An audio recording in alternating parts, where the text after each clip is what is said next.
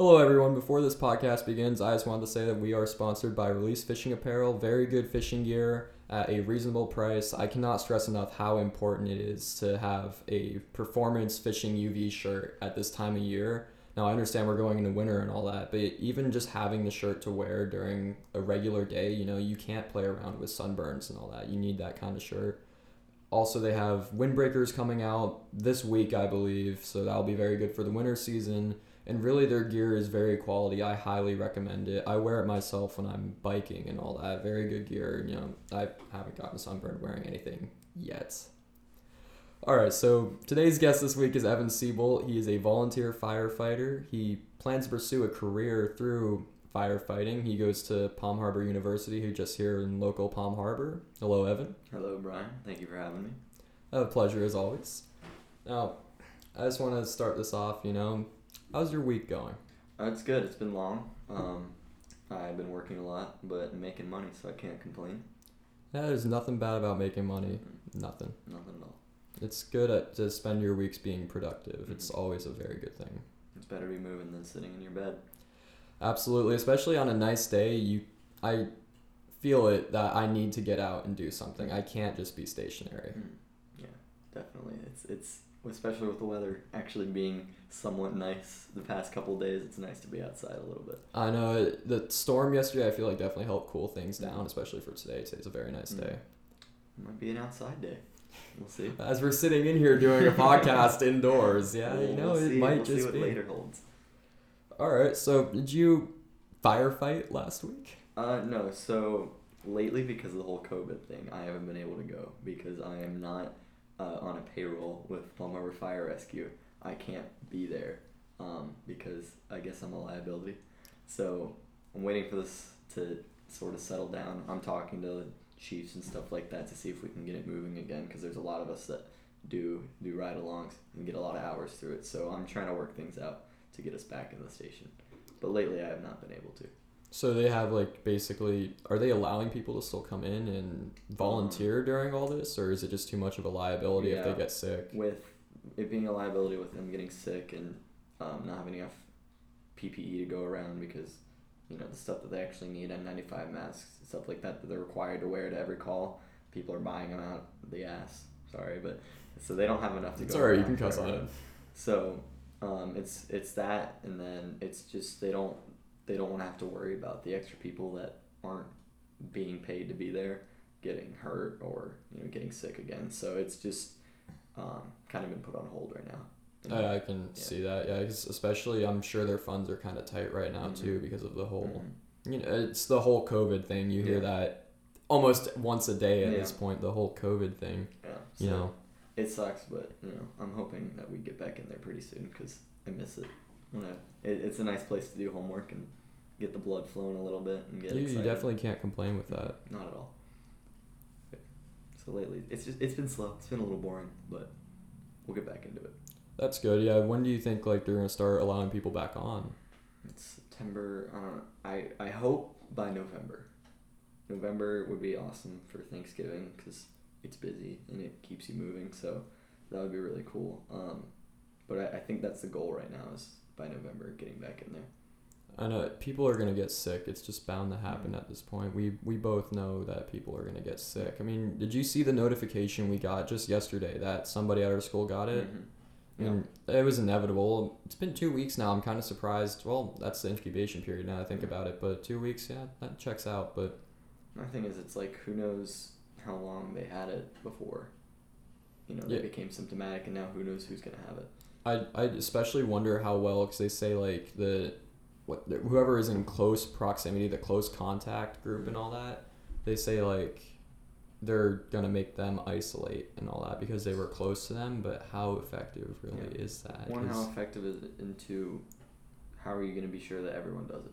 You have 7 classes a day.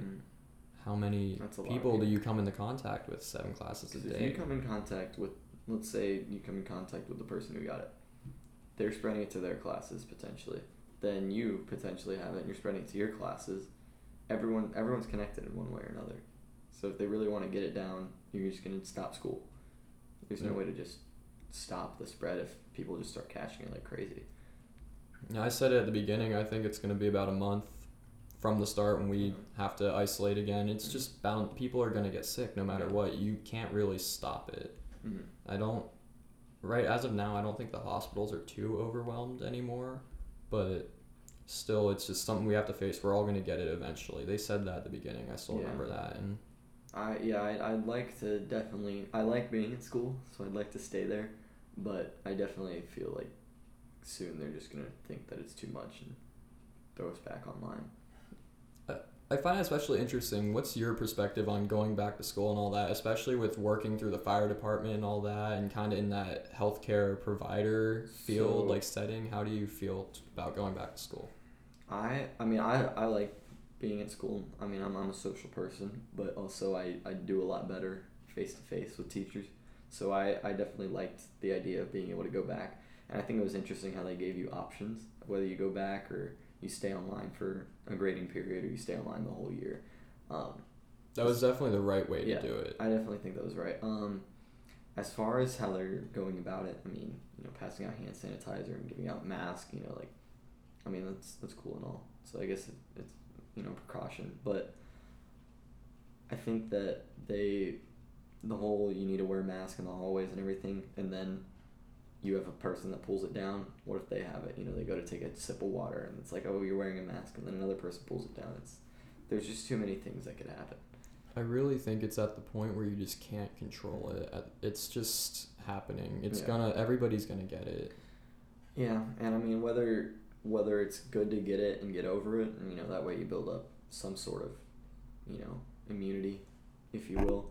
I mean, if you don't, then it's like, it's obviously pretty serious, but I mean, we don't know how it plays out.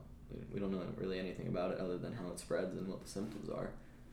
I think at this point we just have to take it day by day. And even at the beginning, some people talk to me, they're like, Brian, why'd you change your opinion on this virus? You were very concerned about it in the beginning, but now you feel very different about it. And I think it's just as more information comes out, we learn more about it every day. Mm-hmm. It may not be as severe as we originally thought, and it's okay to change a perspective based on that. So, I mean, at the beginning, I don't really think much of it. I mean, people get sick. And then America becoming the epicenter of the world, I was like, well, go us, I guess. But my thing is people having a problem with masks. Like, it's not the end of the world. It really isn't. My whole take on it, I know that anti-maskers and all that, they're classified as a whole movement now. Mm-hmm. People will compare them to anti-vaxxers and all that, and it's justifiable. I see it. Yeah, no, I see the concern, and I see the, you're taking away my freedom, but it's like, really? Are you? If I go to a store without this whole pandemic and they require shoes and a shirt for service, am I going to complain? Because it's up to the store. It's up to the store at the end of the day. If you're going to go in there and you're going to buy products from them, you have to respect their deals. It's not breaking the Constitution. Breaking the Constitution would be making you wear it in your own home. Yeah. Or out in public space. Yeah. Unless you're in a huge crowd, I guess you can stretch it there. But at the store, it's up to the store. You have to respect that. It's not taking your rights away. When I work a 12-hour shift with a mask on, sitting there, going in and out of a big freezer, talking to customers all day, filling out orders, talking on the phone, I have no problem with it.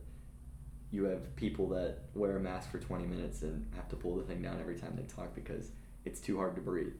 It kind of aggravates me because it's like, think about the doctors that wear a mask for 24 hours straight in a surgery, and because they're trying to help. Doctors now are wearing N95s consistently, and I've gone 7 hours wearing an N95 before. It is not comfortable at all. So if you're gonna complain in a surgical mask or a buff, just suck it up. Yeah. The thing too is people wear them wrong. Like if you're gonna wear a mask, cover your nose and mouth, and then you have people that pull it down, or you have people that wear it beneath their nose, or just put it on their chin and just pull it up if they need to. If you're out in public, like, you do you. If you're in your home, obviously you do whatever you want. But when you're in public, just, like, I guess just be respectful. Like, what's the point of getting into an argument about something? Especially something that little, like, I don't care how diehard you are about believing it and all that. It really doesn't matter. Just wear the mask, please. It's not like this is going to go on for the rest of life. No, it's not. I mean, even I was thinking, how many more months am I gonna have to wear this mask? I spent some money on a decent mask this week. It's supposed to ship in later this week. So I'm getting sick of wearing surgical masks. I'm just gonna, a nice cloth one to put on. But I mean, that's what's up too. People are like, oh, they don't fit my face. Find one. They're like $2. Go to the store and get the stuff to make one. I mean.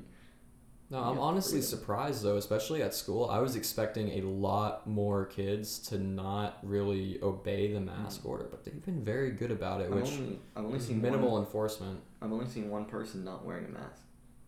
Like at all, or? I mean, he didn't have one on when I saw him, but I heard he went to a couple other classes without it and got in trouble, but he's the only person I've seen without it.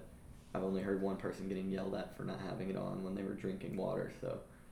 It's very interesting. It seems like people are very tolerant of it right now. It's good. It's good thinking that, people at least have a little bit of care in what goes down, which is nice. Yeah, I think it's definitely good that people are taking some responsibility, but the whole COVID thing is, I hope it's on its way out soon. Me too. I mean, the vaccine isn't going to be the end-all be-all with this thing, no matter what. I do believe that herd immunity is the way to go with this, where it just needs to run through your system, get it out, protect the people who are vulnerable, and make smart choices. Well, here's the thing too. Let's say we have a vaccine coming out, and then a bunch of people get the vaccine, but you have people that don't want to get a vaccine because they don't believe in it. Same thing that happened. I mean, we have measles vaccines, and then people decide, no, I don't want to vaccinate my kids, and then there's an outbreak up north. The fact that people still have measles, even though we've basically eradicated it at this point, just baffles me. We've come pretty far. We got rid of smallpox. We figured out how to, minimize the effects of AIDS, HIV and AIDS. We still have the plague, but we're dealing with that, I guess. And then something like this comes along and people don't want to give it a shot. It's just, to me, kind of dumb. Go with it. Some of the stuff's pretty proven that it works, so.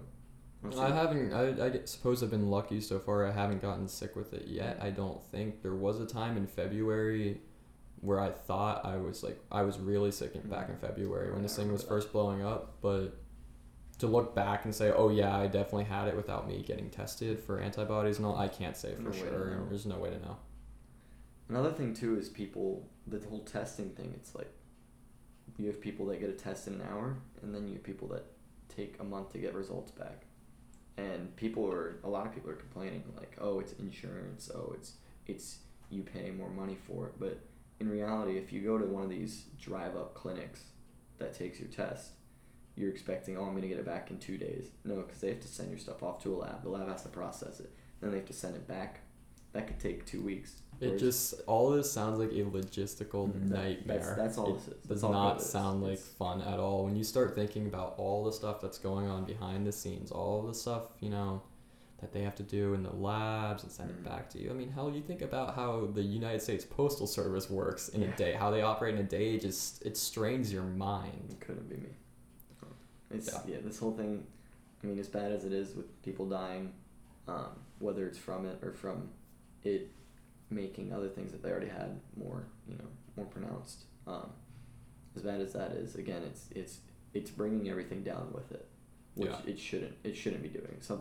Some virus shouldn't be able to crumble a world economy and people's views of everything that's going on. It's just incredible. It happened though. It really happened. It's incredible. Happen. Looking back on this in the future will be very interesting to see where it goes. I can't wait to see 2020's chapter in the history books.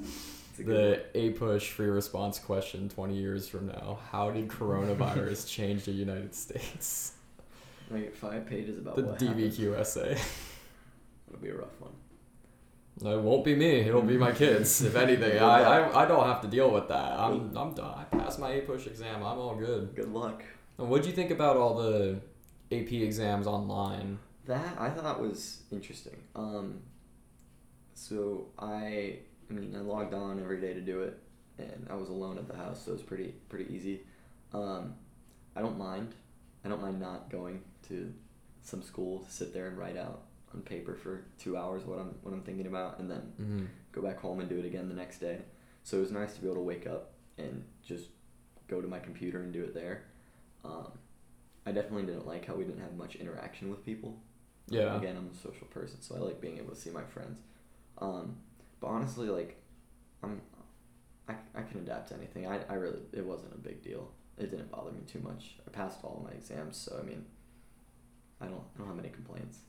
Yeah, it is what it is. I know there's a lot of controversy, surrounding it because they were charging full price for those exams and all that, and it wasn't exactly what was promised. And there are videos on YouTube about it, very well done videos, and they go in way more depth than I ever could on this. I feel like with that though, with school administered tests like the SAT, like if you take it through the school, they pay for it.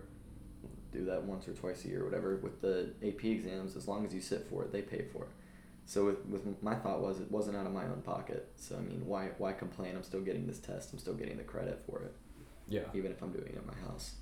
SATs, all the testing right now is just such a mess. I took it last weekend at Dunedin High School. And how'd that go? What was their whole setup with that, with the social distancing and all that? It was, all the desks were spread apart as far as they could get to fit as many people as we had in there. Everyone had to wear masks. You'd be careful. But it was fine. No, it went smoothly. Everyone was good. I took the ACT back in July, and I'm trying to remember, like late July. That was before the mandatory mask mandate happened. I don't think I wore a mask for that one, which is interesting now looking back on it. I don't think I wore a mask for that. The teachers were wearing masks and all that. They took our temperatures, everything. They had a honor code, or not honor code, but honor system. Do you have COVID-19? Yeah. No. Okay, you can test now. Yeah, so the way they did it at least for where I was testing, they had posters everywhere where you were waiting in line to read through all these different things and read the symptoms. And if you had any of those symptoms, you were supposed to say something. And they would take your temperature or whatever, take some precautions to have you test. Because I'm not paying $60 to not test because I had a cough the other day. See, yeah, that's a big problem with it. It's the honor system. The honor system works if people were inherently good. Yeah. But they're not. Yeah, not everyone's an amazing person. So. Yeah. Just interesting to think about and all that. Has anything affected you at the butcher shop? Because for a while, people thought that there was a meat shortage, which was weird. So why was that? Why did they think that? That was probably June through July. I work at Southern Steer Butcher on by Curlew and 19 by the Home Depot. So for a while, people spread the news that people that were processing the meat at the farms would get sick, and you can only do so much with so few people, which was true. So there wasn't a shortage as far as cattle. There was a shortage as far as meat processors, and that trickles down the line to our distributor not being able to get in as much product and us not being able to get in as much product. So people thought, oh, there's not enough meat in the U.S. to go around for this long, so let's buy as much as we can. So they created there wasn't really a shortage, but they created it by overbuying. It's kind of like the hurricane. Yeah, so the demand in May, if that would have carried through the summer like it always does, it would have been fine. There would be no shortage. But June and July, when people started hearing, oh, people that process the meat are getting sick, so there's less of it, which wasn't true. There wasn't less of it. There just wasn't coming out as fast. They decided, let's bulk up on our stuff. Let's go buy as much as we can, freeze it, keep it for as long as we need. So that comes back on us. We sell bottom sirloin flat meat. It's, marinated steaks. They're very good steaks too. I will say, we're not sponsored by Southern Steer, but their steaks are fantastic. Pretty good steaks. I love this. But whereas normally we'd get like 6 cases that are 60 pounds each for like a week, we had to order 11 for 2 days, and because people bought so much, we only got 2 in because our supplier couldn't keep up with it. So we're sitting here. I've never seen it in the 3 years I've been there. We have an empty case because so many people bought all this stuff and they're getting mad that we don't have it. I'm like, go tell the guy in the parking lot that just bought 3 months worth of meat. That's what we saw with the toilet paper too. It's just amazing to me that toilet paper went through a shortage. That made no sense to me. It makes sense, but at the same time, it doesn't. Because it makes sense. Okay, a product, for whatever reason, people expect there to be a shortage of this product. For whatever reason, they just expect that. It's like I mean, I guess if it gives you the shits, I mean, good for you. But the thing is, it doesn't. It It doesn't. So I don't know. That made no sense. They got it's the scarcity. They thought that this product was going to be scarce for of all things, one reason or another. Of all things, toilet paper. I mean, that's the thing. That's where it makes sense as to why it happened, but why it was toilet paper specifically. Not what it was. I would get if it was like tissues, hand sanitizer, which it ended up turning into hand sanitizer. Really, but it makes you question because we see it in Florida every time with the hurricanes. The water gone. The gas gone. That makes sense. We need water to survive. We need gas to run a generator. Keep the freezer going. Exactly. When I went for Irma, my dad had us evacuate, and we had a full tank of gas. Went straight up, got almost out of Florida, and then we had to stop up in North Florida for gas. And there was a 2-mile line for this gas station. We waited in it for almost 2 hours. 2 miles? It was incredible. Very long line on this 2-lane road. So we get to the gas station, and there are cops. They're probably out by that, or were the cops controlling it? There were cops, yeah, limiting people because of how many people there were. So we got there and we filled up, and as we were leaving, there were people fighting over who was next in line. Scrapping in the gas station parking lot. Like with gas, I get it. You got it. You have to get out. Yeah. For a hurricane, with toilet paper, I get it. You know, who knows when you're gonna be able to get back to the store? Your plumbing can still work. You still gotta use the bathroom, but like. Oh yeah, 100%. I see that. For a virus, that kind of threw me off. I found it interesting. Remember about a year ago now, actually, Hurricane Dorian. It was supposed to happen in Florida, and I remember gas stations were everywhere. And this was really the first hurricane that I was driving during, where I'm like, oh shit, I gotta stretch out my gas another week. Oh shit, I'm in Eastlake. The gas stations here don't have gas. Yeah. How am I gonna deal with this? And nothing ever ended up happening with that. And that was kind of funny how there's a huge panic behind it. You know, sometimes you can't go with the panic. Yeah. But other times, I do agree. It is better to be prepared. Safe than sorry. But at the same time, what are you going to be sorry about? That you didn't have toilet paper for a day, and then you went back to the store and were able to buy it by the day. I don't know. It's just interesting how all that happens. That's extremely weird too. I wonder if that happened in every single industry, really. I mean, working at my dad's business, we sell N95s, KN95, any mask you can imagine, we sell it. And N95s were an extreme shortage for the longest time. And then naturally other things start going out of supply to where spray bottles went completely out of stock for about a month and a half recently. And it's incredible because I'm assuming, for spraying antibacterial stuff, you have the spray bottles. Yeah. And they're gone. They're back now. N95s are slowly coming back, but... Another thing, too, about that with it hitting every industry, which I thought was weird. I bought a boat, and I went to go pick up my motor, and the salesman was talking to someone else about buying, like, a flat-bottom John boat, and he's like, we've had so many people come by them because they have nothing to do. Exactly. That we won't have any until December. The boat industry is incredible right now. I was going to work and I'm thinking, we have people buying all of our meat. We can't keep it in. You have people buying masks. They can't keep them in, hand sanitizer. And boats, John boats, of all things, are going out of stock because people decide they want something to do during the rest of the summer. They weren't going to limit you if you went out on your boat. They're not going to stop you or anything. Because, I was in California this summer, and some of the best surf breaks in the world out there. It's incredible. We went up to Newport Beach, and amazing. There's like 12-foot waves up there, man. It's incredible. And there's surfers out there just absolutely shredding these waves. We're sitting up on a bluff watching this from maybe half a mile out. And you can see them just absolutely getting this stuff. And we eventually see 2 patrol boats come in and round up all the surfers and make them leave. Really? And I'm sitting there, I'm like, man, how... These guys are at least 30 feet apart from each other. I don't think they're spreading the virus out there surfing. Maybe that's better for them. It's incredible. See, stuff like that makes no sense. That's stupid. It makes me wonder why out there they're limiting the surfers, but here, go on your boat. That's fine. Yeah, I mean, Boat industry is doing very well because of it. If anything, they're doing amazing because of it. Boat industry, I mean, so at the butcher shop, yeah, we're running out of meat, but every time we had it in, we sold it. And yeah, we were doing pretty well. We still are. I mean, it's this time of year. Last year was not as busy as it is now. Oh, I can imagine. So it's nice to see. I'm getting more hours. I mean, the shop's making more money, so it's nice to see. But at the same time, it has me thinking, like, what's going through people's heads? Like, what do they think's gonna happen?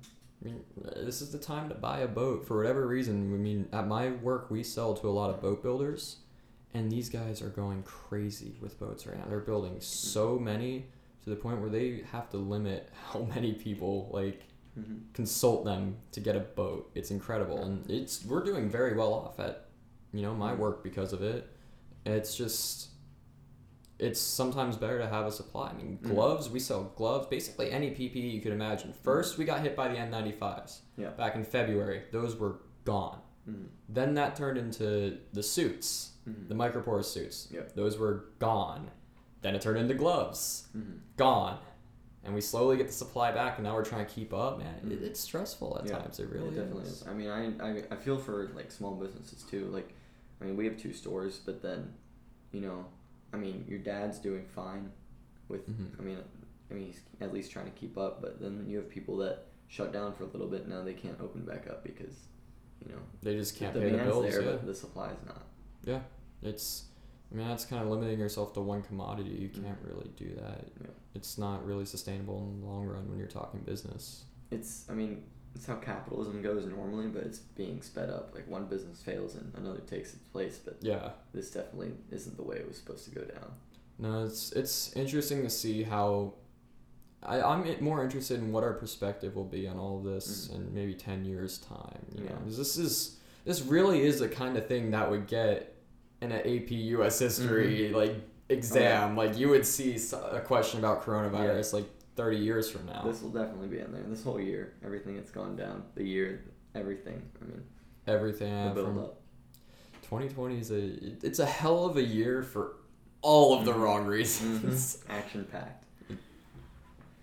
Well, as action packed as you can get. I mean, at first there was little to no action when everyone's locked up, and now that's a whole nother thing. We don't need to discuss that, but it's interesting to see where this will go. Yeah, I don't like how lately people can't adjust to things. It seems like everyone, for some reason, they were fine with their entire lives until 2020, and then one bad thing happens, and it's like, I can't do anything else. Like, I mean, I moved around a lot as a kid. I got used to it. I went to 3 different middle schools. I made a lot of friends, lost a lot of friends. And I mean, I think that kind of made it easier for me to go with the flow of things. Oh, you gotta wear a mask. Okay, whatever. Oh, you don't have to wear a mask. Okay, cool. You gotta go to school and do these certain things. All right, whatever. At least I'm learning something. So I don't like how maybe it's just my personal experiences with it that made it easier, but people can't adjust to anything now. You tell someone, oh, it'd be really cool if you wore a mask for other people's safety. That'd be really awesome. No, I can't do that. It's stressful on me, or I just don't want to do it. That's why I will never work retail. I couldn't do that to myself because the amount of disrespect you get from customers there. I mean, you're just trying to do your job. At the end of the day, you're making $9.50 an hour. You want to get your money, you want to grind hard, get your money, go home, enjoy the rest of your day, but you got somebody yelling at you because you told them to put a mask on because that's what your boss tells you to do. We tell people, hey, can you put a mask on? If not, can you wait outside at least until every customer clears out? We get people getting mad at us. At that point, you're compromising. There's no reason they should be mad. It's, wait outside. You don't have to wear it. Just make sure there's nobody else in there. I'm trying to save you from getting fined. I'm trying to save my store from getting shut down because we're not complying with the CDC guidelines and the county mandate. And at the same time, I have people, while I'm doing my job, that are getting mad at me for doing it wrong. This lady got mad at me because I got her a pound of steak, and she goes, that doesn't look like a pound. Are you serious? We have scales. We have very expensive scales. So you're telling me the number was literally right there on the scale. It was a little over a pound. Just under a pound and a quarter. And I looked at her and I said, I didn't invent weight. Yeah, that's why I'd look her in the eye, I'd take a knife, just cut that shit right there, make it a pound exact, take the extra weight. She did not like me saying that I did not invent weight. She hated that. She was very mad, and whatever. I mean, like you need to be able to adjust, one, not only to this whole virus thing, but to people as well. Everyone's changing lately, so like you can't go into something expecting people to be the exact same. You're gonna kind of, for a little while at least, cater to how they are. I mean, everyone's handling this stuff differently, so maybe she was having a bad day, but it happens. You know, every now and then you do have a bad day. Yeah, and I can see. I had a couple bad days last week, but it doesn't matter so much if you fall down. It's more so how you pick yourself back up on those days. I mean, if I might be happy in the morning, I might be super down in the afternoon, and at night happens. I'm going wild. You know, like it's just, I don't bring other people down with me. I can't let that happen. I show up to work, I'm always in a bad mood because I just don't like showing up to work. Once I get there, though, I'm fine. It's just, I don't bring other people down with me because then I gotta sit there with it, and then it's like, what's the point of making someone's mood go bad? Yeah, and one of the worst things you can do is you can just let one little event, one little isolated event throughout your day absolutely ruin the rest of it and determine the course of the rest of it. And it happens sometimes. You know, you can't do anything to control it, but like, what's the point of making other people feel that? Yeah, there's no point. If everybody has their own demons, you don't need to, you know, kind of project them onto somebody else. I mean, there's no reason. I'm not saying like you need to treat everyone like, you know, they have the worst things going on in their life, but like right now especially, it's a big time for people to change. You know, again, people are still adjusting, so like I don't think people should be getting as mad as they are at people for doing certain things. Unless it's wearing a mask, you should be doing that, I guess. But I don't know. It's just, times have very quickly changed from everyone. Yes, it's the shock of it that has everybody just so quickly, abruptly. I mean, I remember walking from third period to fourth period back on the last day of school last year. We didn't even know it was going to be the last day of school last year before spring break. I look at my friend Aaron, I'm like, you know Aaron. Yeah. I look at Aaron, I'm like, you know, this is probably going to be the last day we're here for a long time. And little do we know, we go back in August. From March to August, nothing. I mean, yeah, like look at how the world's changed since then. You know, it went from China being the center of it to, you know, having a couple cases here, Italy shooting up in the ranks, America shooting up in the ranks, and now it's all over. And life's kind of going back to normal, which is good. Very slow. I mean, you still have states that are locked down right now. California, New York, they're still locked down where we were months ago. It's I mean, like Florida hasn't done much to you know, slow the spread, other than most counties mandating that you wear masks. But like, well, we've been doing a lot of testing, which is good, seeing that our numbers are going up. But I think it's not so much, you know, this could be considered a major negative event. Like right now, the coronavirus is a major negative event. It's not so much, it happened. It's more so how you use it to better yourself. I mean, I went into work. I did a lot more hours. I saved up a ton of money during this time period to make sure I'm ahead when it's over. It's, you know, you can't just sit there and be like, I mean, I even see it. So many people are slacking on college applications right now. You know, I haven't really been on it, but I've done some, you know, Common App and all that. But the people who are saying, I'll take care of this, you know, once this is all over, once things go back to normal. I'll take my SAT when things go back to normal. I'll go back to work when things go back to normal. You're limiting yourself. You should be out there responding. We were supposed to take the SAT like the end of March at school, and then we go on spring break, and we're supposed to take it the week we get back, and then they're like, by the way, we're not doing that anymore. We're not going to come back to school till August. So I had to take it upon myself to, once the testing centers opened up, you know, go sign up to take the test. I need to take the ACT. I need to get my results back before I can even start applying, though. That's the thing. It's my first time taking it. Yeah, so I know. I need to sign up for the next, 4. It's where we had it all planned out back then, and this happened, which brings me into what I was about to talk about, the volunteer hours. Did you know they're still required? They're still requiring the full 200 for our medical. So, with mine, I mean, you need the 100 for medical and the 100 for Bright Futures. I know you're set. You do the firefighting. I know you're set. So, I mean, I have my hours, but at the same time, I see both sides of like, damn, I need my hours done. I don't know why they're requiring that. But we've also had 3 years to do it. You need them by graduation day. That's very true, yeah. So that's my thing. I mean, for Bright Futures, you might want it before that. That way you can show colleges this is how many hours I have. But like in the end, it's like I started volunteering just right out of 8th grade with the fire department and stuff like that. So, I mean, I had that time knowing that I would need to do it because it wasn't a surprise to me when I showed up the first day of school and they're like, by the way, you need these hours. Yeah. So it's just interesting to me though. I had my hours. If Corona didn't happen, people didn't, shut down. My hours would be done right now. They would. Every week, I can tell you, I was working very hard to get those done, and they all got put on hold. And now I'm just infinitely more stressed out because of it. Now, I can't, spend this Saturday morning, doing SAT prep. I have to go volunteer now, where it should have been done. Yeah. Like 2 months ago, but. I see definitely like if you have someone that was at a steady pace and they still hadn't reached their hours yet by now and they might not be able to, I can see waiving certain things like that. I can't see waiving. I think that's what they said. According to one of the guidance counselors, they said that they're going to work closely with every, senior this year to make sure they can get as close to their hour requirements as possible, and so long as they intended to finish them. And they were working on them to finish them. With a school of our size, working closely means sending an email to your class. Yeah, or a Zoom meeting. There's a lot of things that could be done differently. And you hear that working closely with everything. When they were going to send us back to school or when they were going to decide whether they closed school down, because they said they're working very closely with the Florida Department of Health. I thought I muted that notification. That's so unfortunate. I don't know why it didn't save that setting. Some college just sent me an email. We want you, please. Please come to our school, please. Where are you applying? I'm thinking right now, obviously, the Florida schools, UF, probably UM, like UCF as a safety. Where I really want to apply to is UCSD, University of California, San Diego, out west.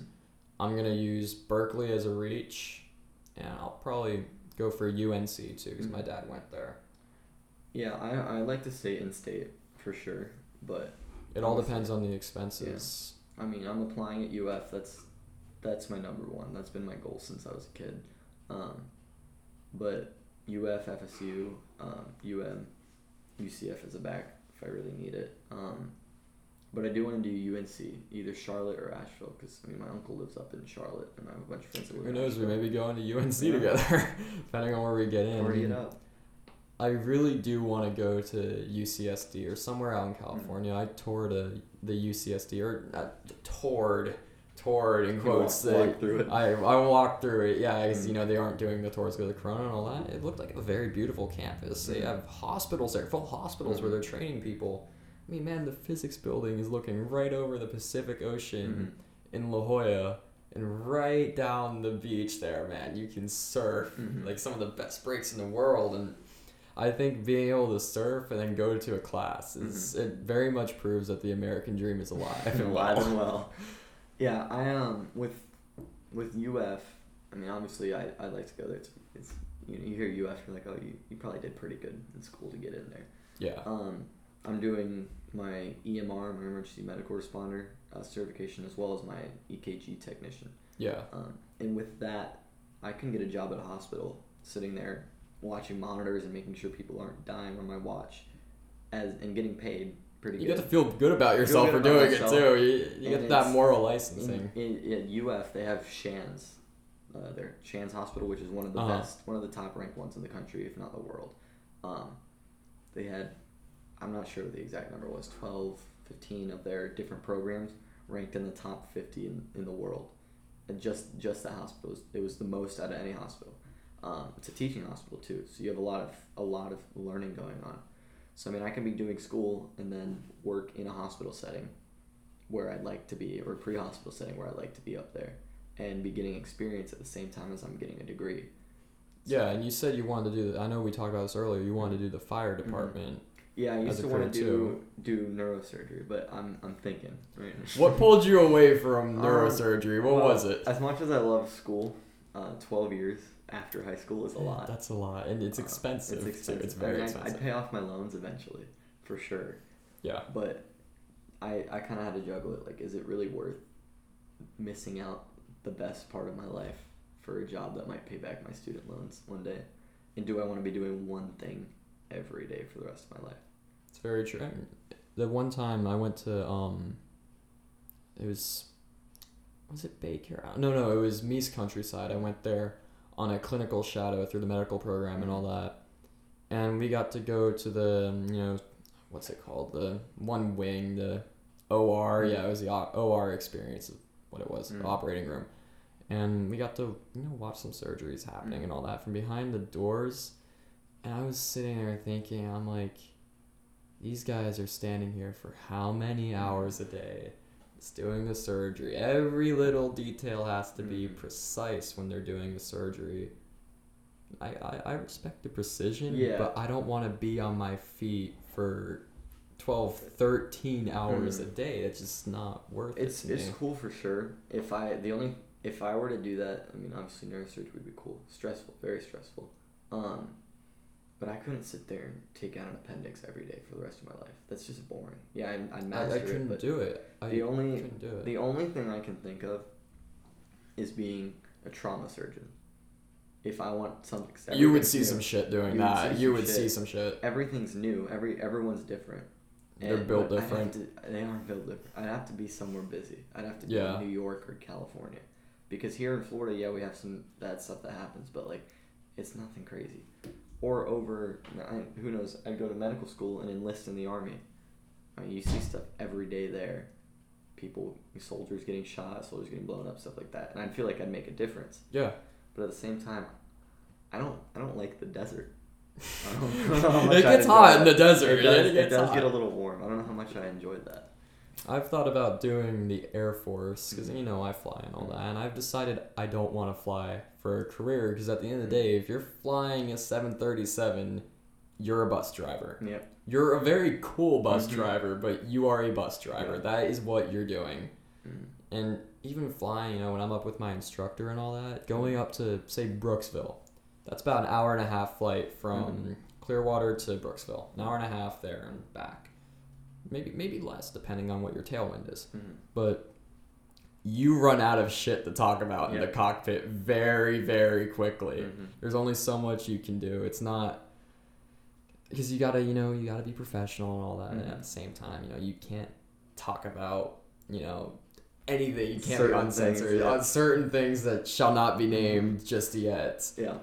You can't just be like, I don't know, man. I bought these like shirts last week. I'm gonna see how they. You can't like just go into tangents like that. But unless you know the person really well. Yeah. And it's hard to, in a professional setting, to sit there and that's the thing. If have they a conversation. Move your pilot in command, you're the captain. They move your co-pilot around. You have a different guy every week. Yeah. Oh hey, what's up? I saw you 3 months ago. It's. How kids.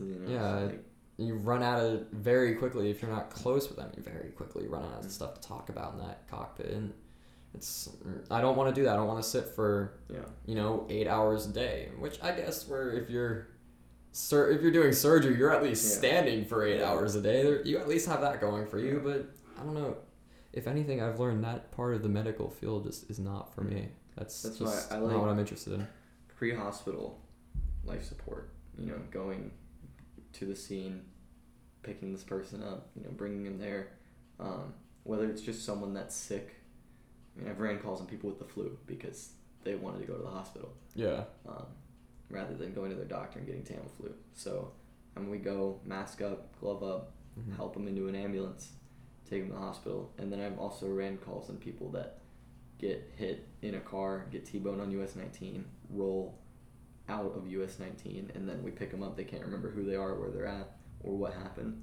I'm sure you've seen some crazy stuff. Yeah, like what is the craziest thing you've seen? If you could even put, that into perspective. That when I was riding it was a 16-hour day. That's exciting. Yeah, so normally the hours are 8 a.m. to 8 p.m. for when you're supposed to, for me, being able to ride there. They work 24-hour shifts, but we're not allowed to stay 24 hours. So I was riding with my dad, and it was an eventful day. I got there at 8. I did CPR in the morning on a man in his home, which was very obviously eventful. At 8:45, it was very. It exciting. hits different. CPR at 8:45. It's different. So, that was fun. We went from there. We went and did some boat training. Out on the water for about 2 hours, taking some drone shots of the boat for the county. Went from there, ran. We had a BS car accident, which was nothing, and then we were just kind of busy. It was at the slowest station. We were pretty busy that day. I took a nap, and then me and my dad went from one station. We switched with one of the lieutenants to another station, to the busiest station.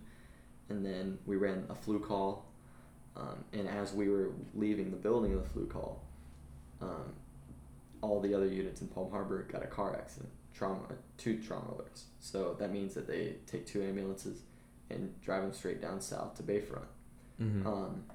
So we weren't put on the call, but we were the closest unit. So we were able to put yourself on the call. So we put ourselves on it, got dressed really quick, in the rain, standing outside of the fire engine, getting dressed in all of our gear to go to the car wreck. And we pull up. There was a chief there and then one Sunstar unit. And this guy was found up on his dashboard because he wasn't wearing a seatbelt. And you gotta wear the seatbelt, man. Yeah. You gotta wear the seatbelt. So he was across his dashboard, whole windshield cracked. His truck was like leaning up against a tree.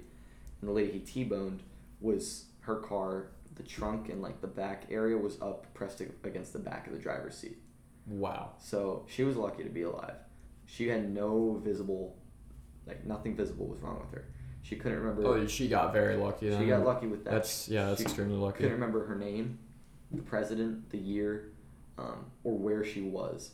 We asked her what she was doing an hour before, and she's like, "Oh, I was at my boyfriend's house." We're like, "Do you know what just happened?" She's like, "Am I at my boyfriend's house?" Like freaking out. So we took both of them, lights and sirens, straight down south because we were supposed to set up a landing zone for the helicopter. Yeah. But the helicopter pilots have the. It was raining. They probably called it off. It's too bad. Some pilots will, they like to live a little dangerously. But if it's even drizzling or there's a chance of it drizzling, they won't fly at all. Dude, you can't. Yeah, especially with me flying, I can confirm that, man. You don't play with the weather because it can change so quickly. You can go up, in just a little drizzle, some scattered clouds and all that, scattered storms and all that. But, if you get a bad ceiling or it starts to get really bad, you don't fly a single engine plane or helicopter in that. It's just too dangerous. Yeah, so it was interesting because, as a, me being me, I'm not allowed to go in the helicopter with them. It's already cramped as it is with 2 people in the back, so with a patient as well.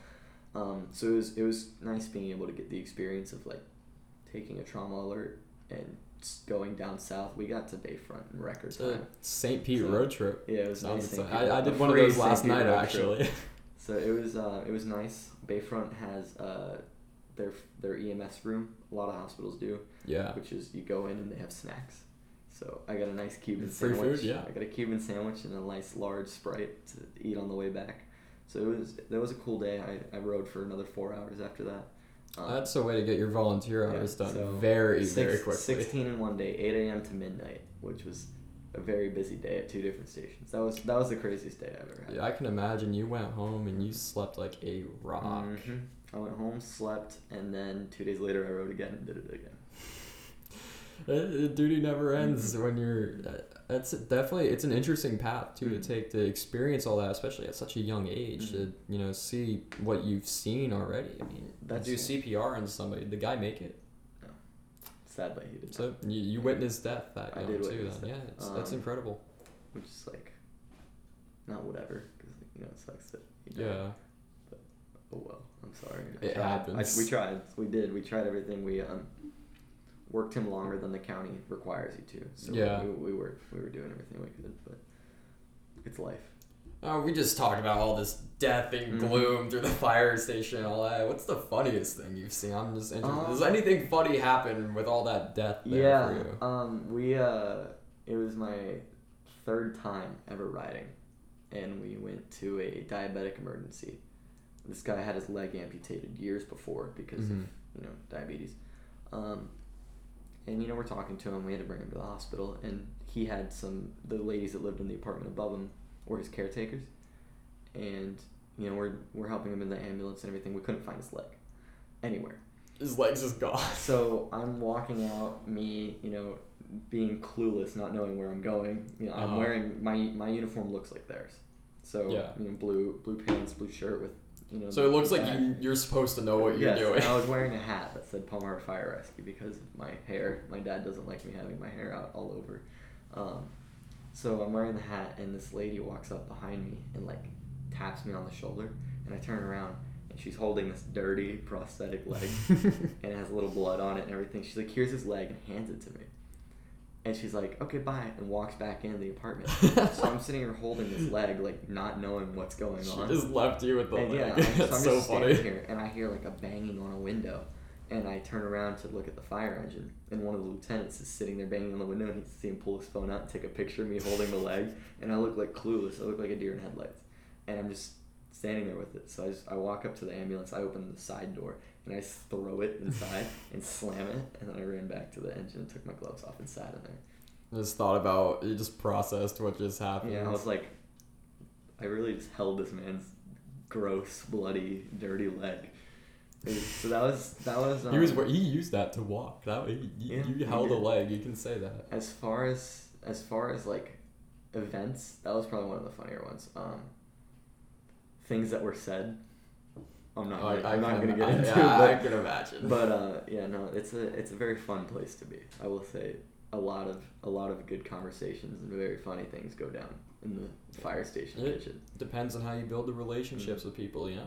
I've always firmly believed you get out of work what you put into it. If you go to your job and you hate it, you absolutely hate it, you make no effort to make connections. I mean, hell, you can even see it with school. If you sit there headstrong at your desk all day, I'm here to work, I'm here to do schoolwork, I'm going to make no effort to talk to anybody else. Man, you're sabotaging yourself at that point. You're robbing yourself of the experience, If you're the kind of person where you're like, I'm going to wait for somebody to talk to me, I'm never going to be the one to do it on my own.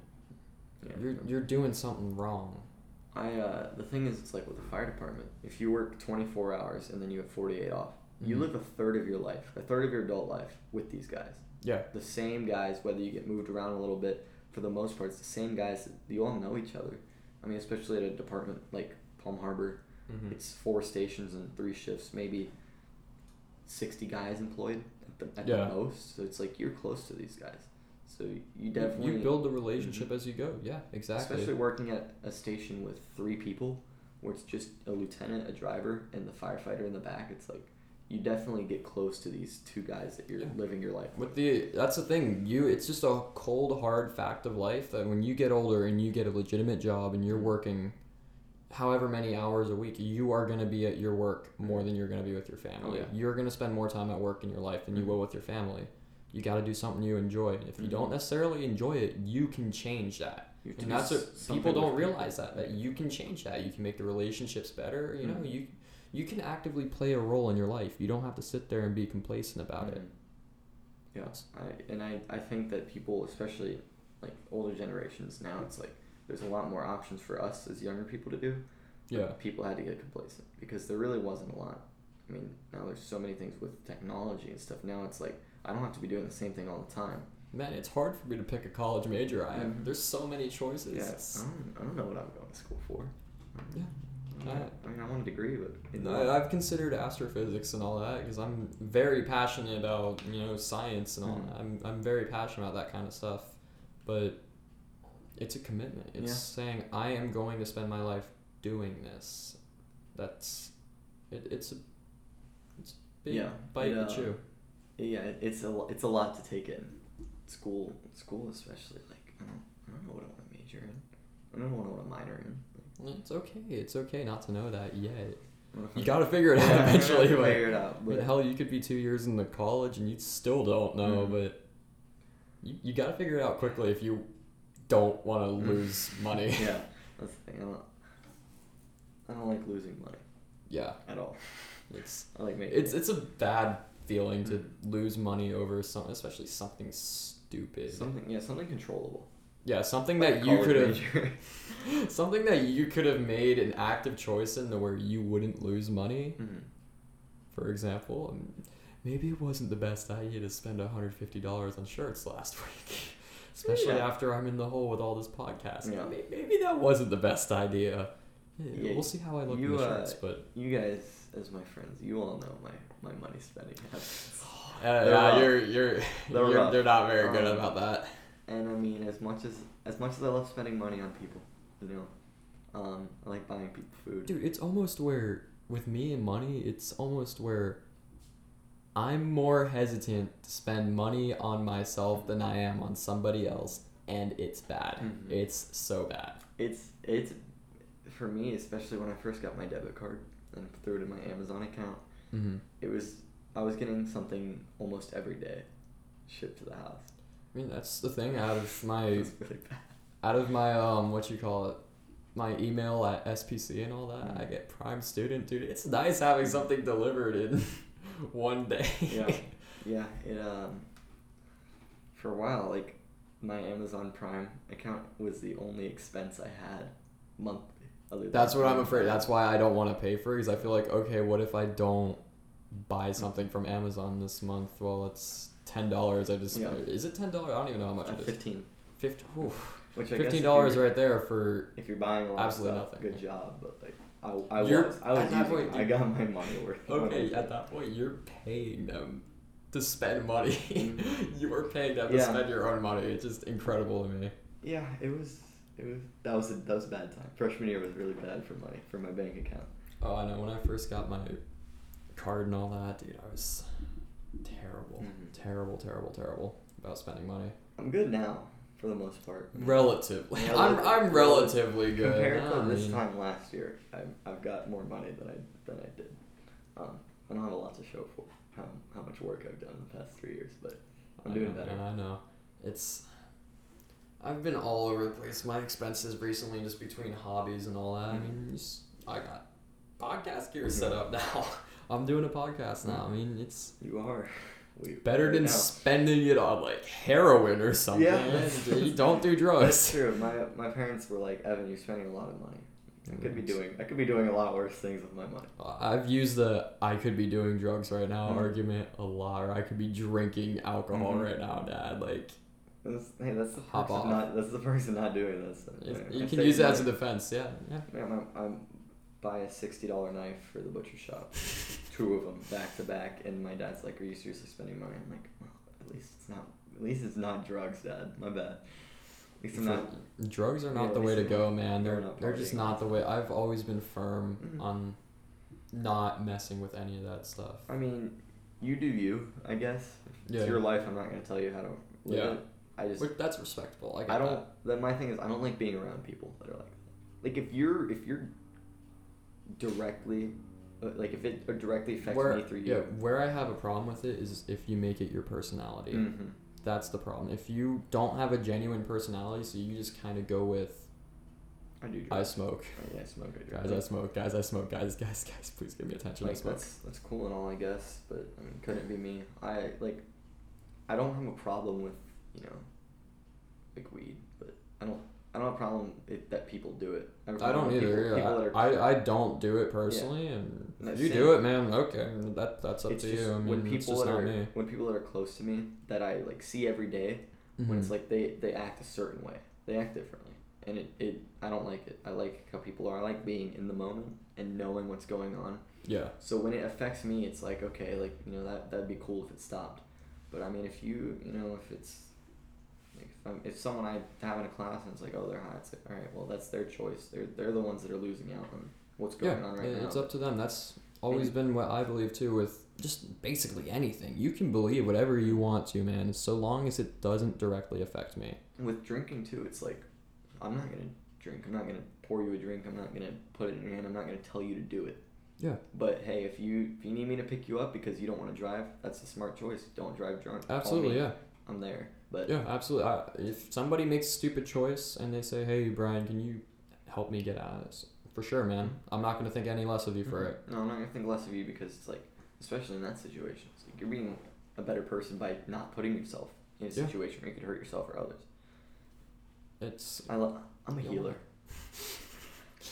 I'm a therapist, guys. I don't have a degree. I didn't go to college for it. I do something nice every now and I give people advice, guys. I'm basically a therapist. I've watched a couple YouTube videos in my time. I think I got it. I'm well qualified, guys. Trust me. I'm very good at what I do. Give me a call. Just any time of day, guys. You crashed your car. I can give you a ride home. I can give you a ride home. I can't do much else besides that. I'm not helping anything else after that, but I'll get you home.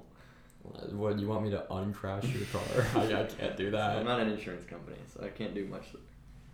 I don't know, it's just, when people make it their personality, it's like, okay, cool. That's when I have a, well, I wouldn't say necessarily a problem. No. It's just, it kind of bothers me for whatever reason. It's confusing. I think that's most of it. Yeah, it's just confusing. What do you want to get out of telling me that all you do is drink or smoke? What are you getting at here? Yeah, like, especially if I don't necessarily view them as positive actions to begin with. What are you getting at? Like, I mean, if you make it your personality that you go volunteer every day right after school till your bedtime at an animal shelter. Bro, blog it. Like, I mean, yeah, that's awesome. Like, that's something cool. I'm not that's good for you, man, but I don't need to tell me about it. But then if you sit there and tell me that, I volunteer at an animal shelter. Okay, cool. Yeah, that's cool. That's nice of you. Yeah. I smoke every cent I can just to feel paycheck to paycheck because of my smoking habits. I'm sure there's something else you can do to feel something, but like, good for you. I guess you found your thing. I'm not gonna sit there and talk to you about it any more than I would, or any less than I would, talking about this guy's the best person in the world. I mean, if you cure cancer, come talk to me. I'm down to have a conversation. But Eddie, come on the show if you cure cancer. Come on my show. Give us the secret. But like, I mean, okay, cool. That's your personality. I guess I don't really want to get to know you because of that. I like to make my own. You have to make your own judgments on people. Yeah, you look at somebody and.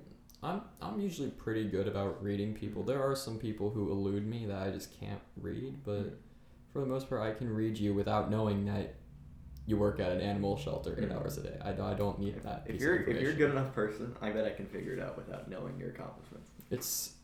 It's the show don't tell principle, where by your actions you show that you're a good person, not by saying, look, guys, I care about this. Guys, I care about this. I'm a good person. Show, don't tell.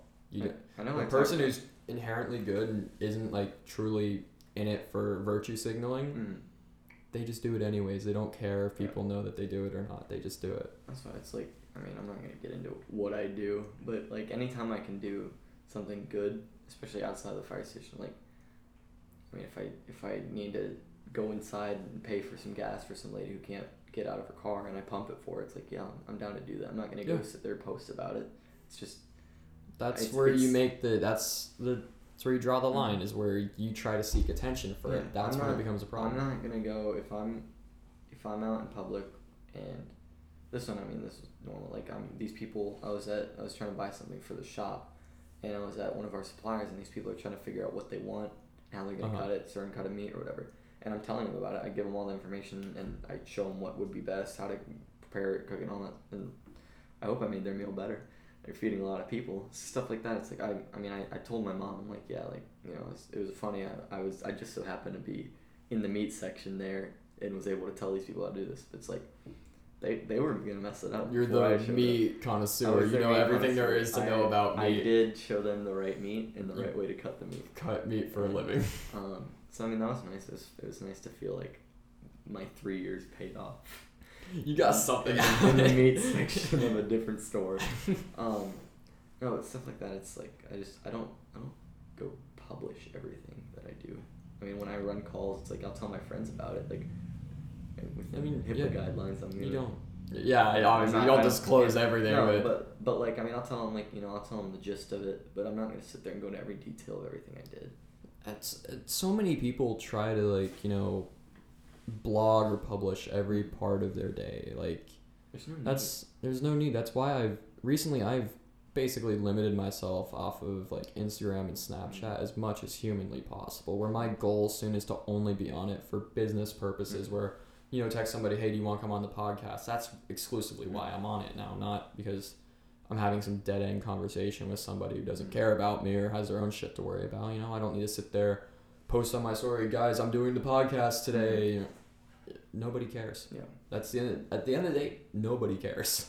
I mean, I throw stuff up on my story. Like, I'll send a picture of what I'm at. Yeah, or whatever, if it's something funny, I mean, okay. On my I'll private post story, that, it's stuff that I find funny. It's like exactly. That's what I only post to that now. It's just something I find funny. I put it on my private, and you know, that's all it needs to be. If you get a laugh, you do. If you don't, oh well. Oh well, yeah. You're just sitting there knowing, yeah, maybe I made somebody's day a little better with that. It makes hopefully it worth I made someone's. Hopefully, yeah. And hopefully they tell me, because I need that to reinforce. See, that's the thing. You don't. That's what we just talked about. You don't necessarily need that. No, that's the problem. Yeah. And people think they do. And that's when it becomes a problem, though, is when they think that they need that validation. Why do YOLOs still exist? Why do people still post those? Well, I know the answer. Just validation, really. You gotta see what people got to say. The fact that YOLOs are still around just baffles me. The thing is, it's different, you know. With girls, you post a YOLO and you get all these things like, oh, you single, blah blah blah. With the guys, you post a YOLO and every single one of your friends wants fucking with you. Wants to fuck you. So, it's so funny. Every now and then on a girl's YOLO, you'll see something genuinely funny. Like, if some guy who gets horny enough, it's kind of funny. But, as a whole, I think the only time I ever posted a YOLO was back when they first started. I posted one once on my private story, knowing that the people that would say stuff were all guys. They were gonna do it. You were almost expecting what you were gonna read. It was all guys, and my girlfriend, she was sitting next to me when I posted it, so I know she didn't type any of it, because I took it down after like an hour when I got like 30 different texts that I could not read out loud. So, the forbidden text. That's guys for you, man. We say some fucked up shit every now and then. It's not so much like we're bad people for it, just how guys are, really. We just say really fucked up shit. That's a sensitive topic right now. They say that that is not an excuse for anything. It's not. It's definitely not. It's a difference to say something. Yeah, you say it as a joke, like, haha, like, funny. Oh, and then to actually like we're sitting here, believe, you know, that's when it becomes a problem. We're sitting here handcuffed with one hand, boxing each other with the other. Boys will be boys, whatever. But for certain things, it's definitely not an excuse for things that should happen. It made me think of the one time when I had the bonfire and the pallet over the top of it. This shit's going up in flames, and Eli's just standing on top of it. Yep. That was so funny. That's a boys will be boys moment. That's something. That's something you can justify the saying boys will be boys to. It's something absolutely fucking stupid. But recently, the boys will be boys thing is taking a negative connotation because they say, oh, boys will be boys because of rape. No, it's in our college. Guys, colleges are hitting me up. But no, boys will not be boys. That's not something. That's not excusable. That's not at all. No, it's not. And not at all. Dude, you don't get a. Oh, boys will be boys. What the fuck? What the fuck? It's like, you gotta think, what did you just do? You can't say, oh, boys will be boys and get a pass. No. Another thing too, kind of along the lines of like an excuse for things. It's like, you know, the term simp.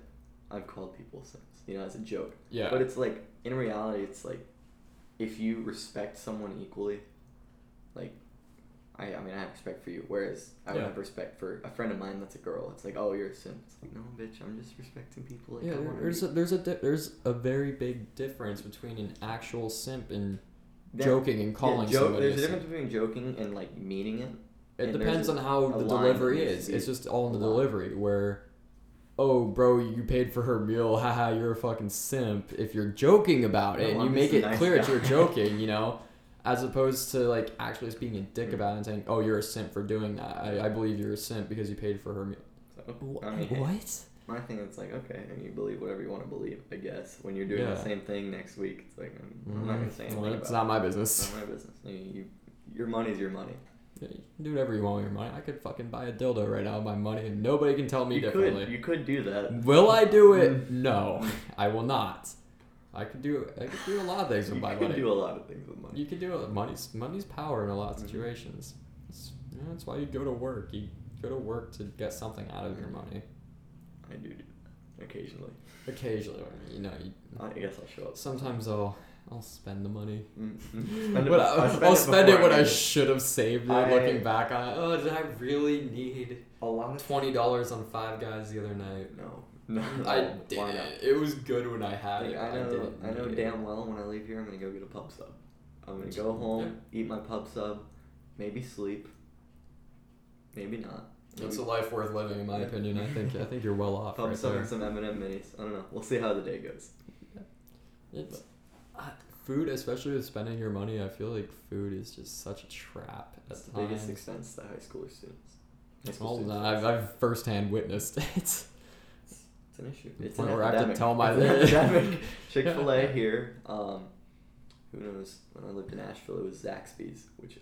Yeah, if Chick-fil-A would sponsor this podcast, completely unrelated. Please, If Chick-fil-A sponsor me, I could die happy, dude. Give me chocolate chip cookies. I could run a red light immediately after hearing that Chick-fil-A sponsor me, get slammed by a semi-truck, fold and die, and I would die happy knowing that I got sponsored. Yeah. You know it. I mean, hey, why not? I couldn't bring myself to say my pleasure. Tell them the cows sent you. When you get to the gates of heaven, tell them the cows. Did you ever see the video where it's like the Chick-fil-A? I think it's like a Kia Soul was the car. It's like painted like the cow. It says "Honk if you love chicken." The guy's just riding on the horn. That's so I funny. wonder what brought him to do that. That's so funny. I love laying that on the video. horn. It's so good. That's such a good video. I do, kind of different thing. That guy driving that car, man, he's just trying to get his hustle in it. He's just trying to make some money. Just like there's this guy, I've seen him 3 days in a row now, where he's out on the corner of my neighborhood, over at my mom's house, doing, spinning the sign, doing the dances and all that, man. And I have nothing but respect for that guy. Because he is making money doing that. It's not an easy thing to do. I wouldn't choose to do it. But I respect it so much. I respect him. Nothing but respect for that guy, if anything. Labor, people that put labor, a lot of work into things that they do, earn respect over. Mad respect. You can be the CEO of something, and it's at the time people won't respect you, but you put work into it. You earn the respect just as much as a person making whatever product you're making. Yeah, it doesn't. At the end of the day, not everybody's gonna want to do your job. Not even you are gonna want to do your job at the end of the day. But you know what? If you're out there and you're doing it, I respect you. I have nothing but respect for you. That's amazing that you're out there and you're actively working to make your life better. Nothing but respect. That's true. That's how it should be. It really is. I mean, that's why I couldn't work retail, because people don't realize that. For some reason, whatever reason, people who shop at a Kmart, that doesn't go through their head. People who shop at a Walmart, just doesn't go through their head. I'm not saying you're a bad person for shopping at a Walmart. I'm just saying. I've made a couple of Walmart trips in my lifetime. A couple in one day. Feel like a resident of Pasco County 3 times at Walmart in one day. I apologize to my Pasco County friends. That's how life is. It's how it works. It just, you forget something at the store, you gotta go. I mean, it's just how it is. Forget something again, you gotta go back. I realized last week, though, there is nothing like going to the grocery store, buying your own groceries, and cooking your own meal and making it good. There is nothing like that. It's such a good feeling. Except going to the grocery store with your dad's credit card. I will say that's pretty good. That's very true. When it's your money, there's just when it's your money, the food can't remember. Better. Yeah, I can't remember who said it. It's it feels good to spend your own money on something. I did that, but somebody said once, for some reason, free ice cream will always taste better than paid ice cream. There's just something about it. I think that makes sense because you didn't spend it, but I think in your mind you want what you bought with your money to be better, so it has to be better. Yeah, it's true. It's a form of quality control. Come to Southern Steer Butcher, everything will be good no matter who buys it. So, dude, I had the Argentinian steaks 2 nights ago. Oh my god, they're so good. They're so good. You definitely get what you pay for. I'll tell you that. I was cutting Wagyu New York strip, which is a cut of meat, not amazing for some people. Other people love it. Isn't there like a ranking for the meat and all that? There is select, choice, prime, which is typically at the top. We usually sell choice or prime. And then Wagyu is Australian. It's like, they say that they feed the cows beer, they massage them, they're pampered for their whole life. They're pampered. And then they kill them. And the meat, that's life for you, man. So the fat that runs in between the muscles is called the marbling. It's so marbled that it like literally falls apart in your mouth. So really, we usually sell Wagyu top sirloin, which is pretty lean, not a lot of fat in it, but it still tastes good. And then Wagyu ribeye, and we got a few loins of New York strip, which is $40 a pound.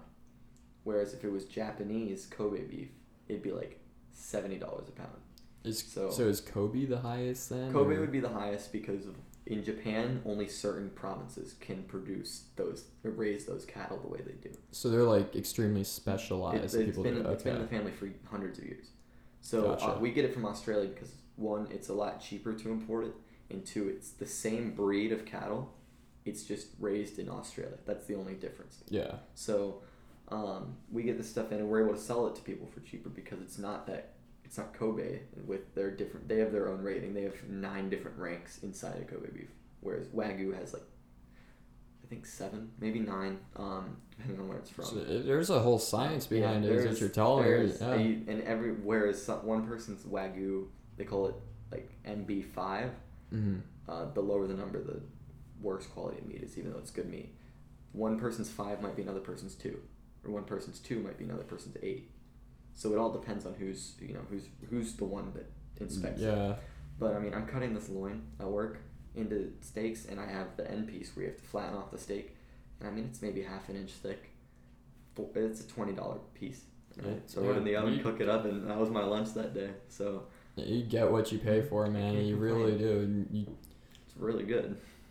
There's nothing like it, man. It really is fantastic, the meat at that shop. Yeah, it's alright. I'll go with that. I consider there's two points in my life now, my timeline. On one side, there's the pre-Southern Steer steak. And there's the post where like every 2 weeks I drop $40 worth of steaks at Southern Steer. It's just too damn good. Yeah, I mean, I don't mind. I don't mind it one bit. Go home, empty house, throw a nice ribeye on a pan, a little reverse steer. There's just something about cooking your own food, man. It's just so good. You cannot beat that feeling. It's so good. Nothing about it. Like, I can't complain, honestly. I love it. Just to come home and say, yeah, I bought this with my own money. I'm making myself dinner. It's a tangible accomplishment. Other than checking your bank account, seeing whatever pennies you have left in there. Hits. I mean, it's not like it's all cash. You can't sit there and count it for days on end. Yeah. Do you ever get to the point where you spend money and you just spent a lot of money and you are in fear of checking your bank account because that number is gonna be low? That happened very recently. I had to make an IKEA trip and I did not want to check my bank account after. I waited until I got another paycheck before I opened my bank account. So I was like, all right. Somebody could have stolen everything out of your savings account. You wouldn't have known. No idea. I wouldn't have known for a week and a half. You'd have no idea. I mean, oh well. It happens. It happens to the best of us. Didn't your bank account get hacked once? Yes. I had $80 worth of money taken out in a different part of Florida. That must have been such a terrible feeling. Yeah. I can only imagine how bad that must have felt. 80 out of 150 that I had in my checking account at the time, and I was not thrilled about it. I was like, well, that's cool. Called the bank, they gave it back to me, shut down my card, and sent me a new one. So that's so interesting. I just saw an email pop up on my computer for the same audio interface we're currently using. Amazon's trying to get me to buy another one for whatever reason. Anyways, where was I? Bank accounts. Bank accounts, yes. So, yeah, I know there's some times where you just don't stretch it out well enough. Mm-hmm. Where you're like, could have done without buying that. Yeah. How am I going to pay gas? That every time I buy something. I think I could have gone without that. Yeah. How would my life be different if I were to just walk past that in the store? I would have been richer. It's the multiverse theory. There's a I- universe that exists where I buy the shirt, where I think about buying the shirt, where I thought about buying the shirt, didn't buy it, came back and bought it, or I just didn't buy the shirt. Let me tell you, I wish I was in the universe where I didn't get an Amazon account. I'll tell you that much right now. Amazon is It's a great, an incredible amount. Yeah, They just tried to advertise good me job. something I already had. I'm like, wait a second, Good what? on It you, Jeff. grabbed all my attention for whatever reason, which is Come on, man. I'm the reason you're a billionaire. I know. I saw something recently. Because they got a divorce and all that. His wife. His ex-wife is the richest woman in the world now because made of a that. pretty Just by good divorcing. That was a very, Good very job. That was a good financial That move was on her part. a Very- money move right there. Yeah, that was a money move. 100%. It's very shitty to do that to get that money, but that's why you sign a You gotta prenup. make your money. And that's why you sign a prenup, dude. That's all I'm saying. You don't worry about me. You just do you and make you some money. That's what I gotta say about it. Oh, where did I see that? Gary. It was Gary, the snail.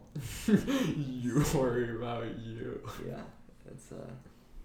it's true. I mean, hey, you let me make my money, I'll let you do your thing.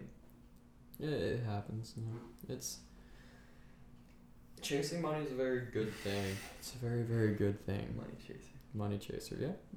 I consider myself to be a money chaser. I go to work, so there it is.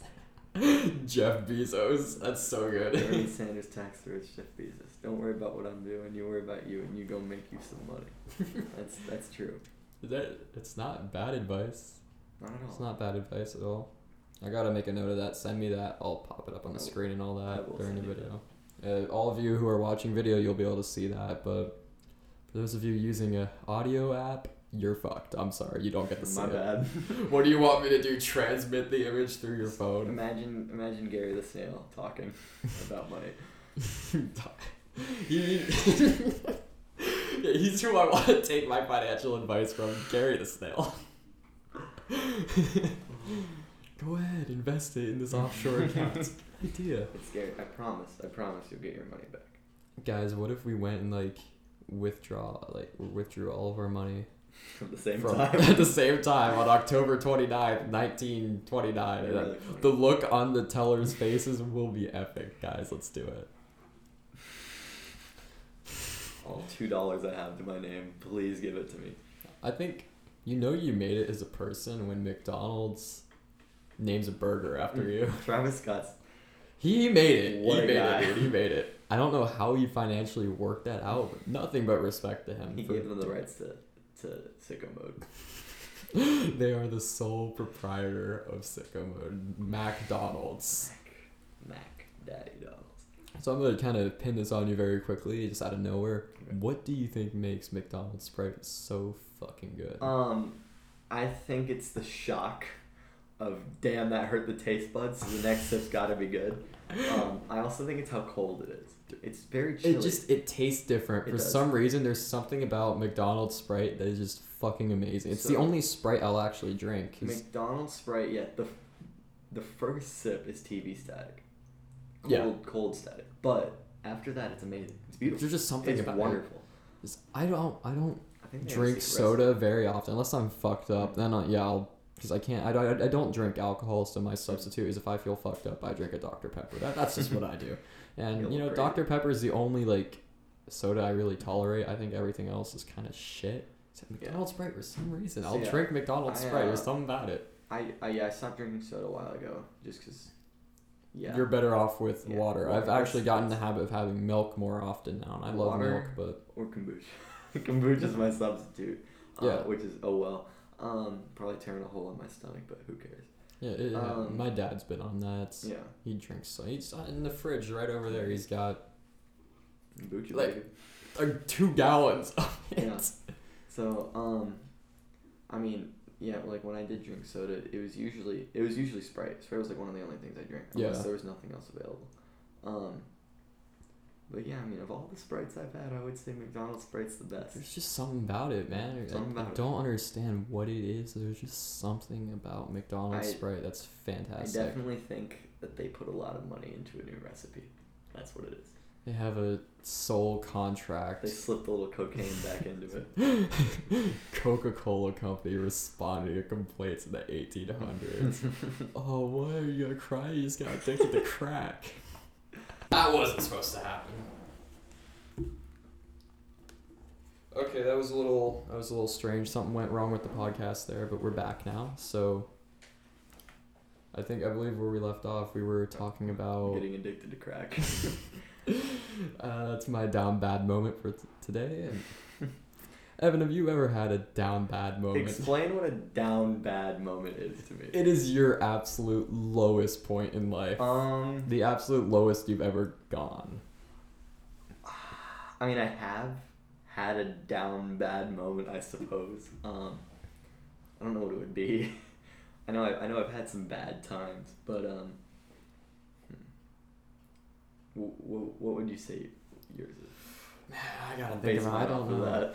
What the absolute lowest I've ever gone, the lowest I've ever been. I gotta think about that one. I should have thought about this before. Yeah, I didn't come prepared, obviously, for that one. I didn't come prepared for a down bad moment like this. I don't think I've ever really had a terribly low moment in my life, like to where it's like, what was I doing?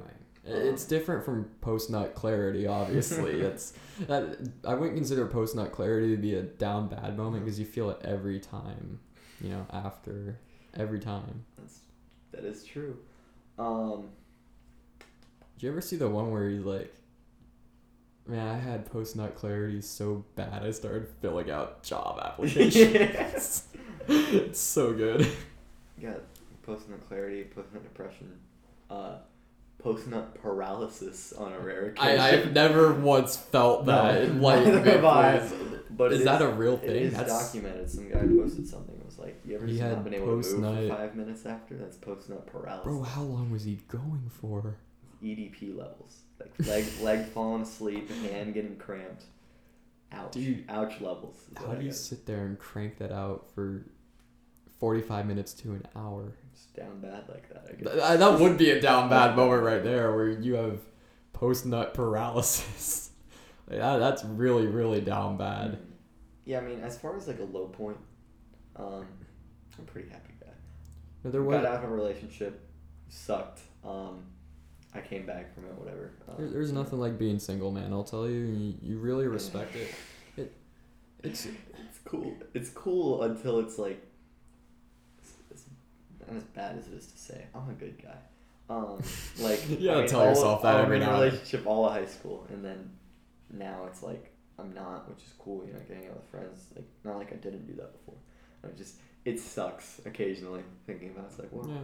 You feel strong when you think about that though, because you realize, I don't need that to be happy. I don't need it. But I really don't. But it was cool in the moment. Like at the time, I'm a different person now than I was then. Mm-hmm. I do believe everything happens for a reason. I imagine your life currently right now is to be sad. Your current life right now is much better than it probably was back then. Even in the relationship, you're probably much better off now. Yeah. Can't wait to see what life has in store. Till you have your definitive down bad moment, you can only go up from there, man. That's true. Yeah, I mean, I guess that would be, as of right now, as of this summer, my down bad moment was that. But I came up, the party, everyone surprised me. That was that was good when we all really showed up to your house. That was good. Except Noah. Fuck Noah. I guess. Thanks. He didn't want to be there, I guess. No, if you're watching, I apologize. On behalf of Evan Seabolt, I do apologize, no. I do not. No regrets, guys. No regrets. You could die right now. You would have no regrets saying that at all. Later. But yeah, no, I mean, my life's going. It's going right now, so. Yeah. You can't complain, man. Always move forward. Never look back at what happened. Because, the past is the past. And the way I like to put it is actually, I'll give Thomas' dad credit for this one. He said, "There is no future in history." That's very true. We learn it just to repeat ourselves. Yeah, it's more so the knowledge you get to recognize patterns. I guess that's what you get out of history. I love history. I really do love history. I wouldn't say it's my favorite subject. 'Cause I'm just too good at it to where I don't necessarily enjoy it as much as I should. I love it. I'm very good at it. I'm gonna fucking destroy this test coming up this week. I'm so ready for that, and I have not opened the textbook once. Forgot about that. But you know, I love history. I love learning about it. When I watch Netflix, if I'm not watching something with my family, I'm watching documentaries. World War II, well, like all that. I love that stuff. Vietnam. I love the Vietnam War. I love math though. Math is my thing. see, I last year I kind of came to the realization that I don't like English classes. I don't like them. I love science. Science is probably my foremost, what I enjoy the absolute most. And I got a microscope. We do have two of them. We have two of them, yeah. I have a microscope right over there. I need to start using it more. I do telescope and all that and astronomy. But I love science, and after that it would be math, and it would be history, and then it would be reading. Why do I hate, or not reading, but English? Why do I hate reading in English so much? Because there's more than one answer. It's too subjective. I know how to do it. I know how to do it. Dude, I can write a absolute bomb ass essay. Don't fucking get me wrong. I got a 5 on my AP Lang exam with an intro paragraph, a body paragraph, and an unfinished second paragraph. And I got a 5. That is impressive. I would put that on a plaque on your wall. I'm gonna print it out. I'm gonna print out my essay, my 1 page of an essay, and plastered on my wall. You got like the screenshot of the score under it too, the AP English Lang, whatever the fuck they call it. 5 underneath it. It's in color too, or like the ugly ass green they have on their website. Acorn logo. College board. No, but like I like math. I liked math up until this year with numbers. I like numbers and letters, but now with statistics, everything's written out. I make a graph and I write out what it means. I don't like doing. It appears I have another AP Stat kid on my show. It's the reason I had to choose between AP Calc and AP Stat, and the reason I chose AP Stat was because I wanted to pursue a career in science, and I'm already seeing it in AP Bio this year. It's paying off. The statistics is already paying off in there. I fucking hate biology. I'm gonna put that out there. I don't blame you. That's the one science I don't do. I'll look at animals. I'll do zoology. I'll look at marine animals. Do marine biology. But I'm not going to sit there and talk about how plants grow and how cells divide, because that's the most boring thing ever. No offense, Mr. Keefe. Love you. You were a good teacher. I hated your class because I hate biology. Chemistry, love it. I wish I paid more attention in chem. I wish I paid more attention. I wasn't the best with polyatomic ions. I wasn't the best with balancing equations. Even looking back on that, man, I wish I realized how far I could have gone in that class if I just fucking sat down and just learned the ions and knew them. The biggest problem is there wasn't really an application for that knowledge, and that's what was keeping me back. That was it. I could tell you bromine maybe now. See, I think taking AP Environmental Science last year, because I know you took that with me last year and all that. We had Apes Gang, we had Team Testosterone. That was probably, to this day, one of my favorite classes I've ever taken. That was a great class. And it was, we had our friends in there and all that, but really, I think about the shit I learned in that class every day, man. Every day I think about that, One of the most staggering things to me is every time I take my trash out, right, I sit there and think, okay, how many water bottles are in here? How much plastic is there? How much waste is in here? I take out there, I throw that out, I'm like, okay, that's like, maybe 10 pounds of trash. Then multiply that by everybody in the houses around me. That was then you multiply it by how much? It's incredible. Our home water use survey in that class, our water use, our trash, all that carbon emissions and all that. Yeah, that was interesting to me, like stuff like that. And I'm her TA now again this year. You get it all over again, yeah. So now it's all a review. I'm hearing stuff that I haven't heard in a year, and I'm like, oh, I remember that. I remember how to do this math.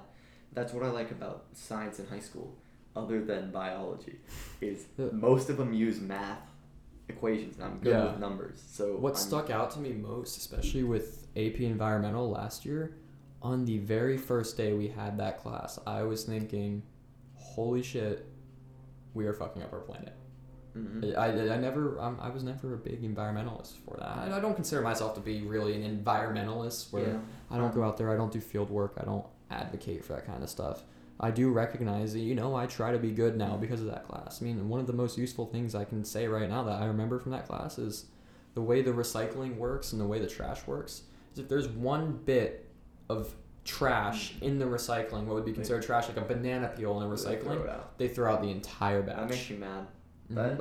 That's one thing that like I actually get angry about. So if you guys listening, if you're recycling, please make sure nothing gets in there. Just rinse off the Coke bottles, rinse off the paper plates or whatever, brush them off, because it's gonna get thrown out. Yeah, it doesn't have to. Well, if you're throwing out a paper plate with like food waste on it, that should go in the trash. Yeah. But if you have like a water bottle with a little bit of water in it, I think they let that slide. I'm sure water can slide. But like if you have a cardboard box that had some food thing in it, and then you leave a piece of food in it, take it out. Come on, bro. It's not that deep. Don't throw your fucking banana peel in the recycling bin. It's just that simple. Because you're not affecting just your own batch. You're affecting collectively how many. That's why recycling isn't as effective as it should be. Is because people will do shit like that where they put something that's not recycling in the recycling batch and they throw all of it out because of that. It's no good anymore because it's been tainted or whatever. You know, that's what that class taught me, stuff like that, and it still sticks with me to this day. Another lesson: always take an AP Environmental Science class in high school. So anyone listening. It can't possibly look bad. No, it won't, as long as you do good. It's a very hard class though because it's very interdisciplinary. Take it with friends. Don't take it with friends. Do either one. I don't care. Just take it. Just take the class.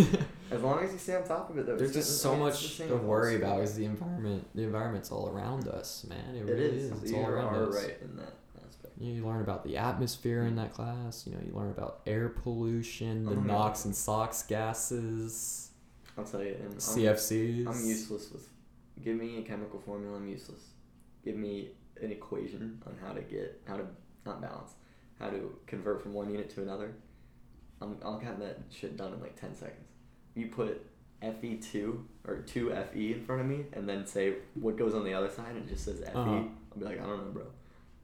1, 3, 7. I don't know, bro. I'm not a scientist. I'm not a scientist. But I mean, I don't know. I thoroughly enjoyed that class. That was a very good class. I'm glad I took it. More so what I got out of it. It's not so much the scores, it's not so much the grades I got in it, it's what I learned from it. And at the end of the day, I think that's really what your goal should be with any class is what can I get out of this aside from, you know, advancing my academic profile? What can I learn and apply to my own life from this, you know? I think schooling should be, obviously, you know, we need to get you ready for college or whatever, but there should be a lot more classes where it's getting you ready for life.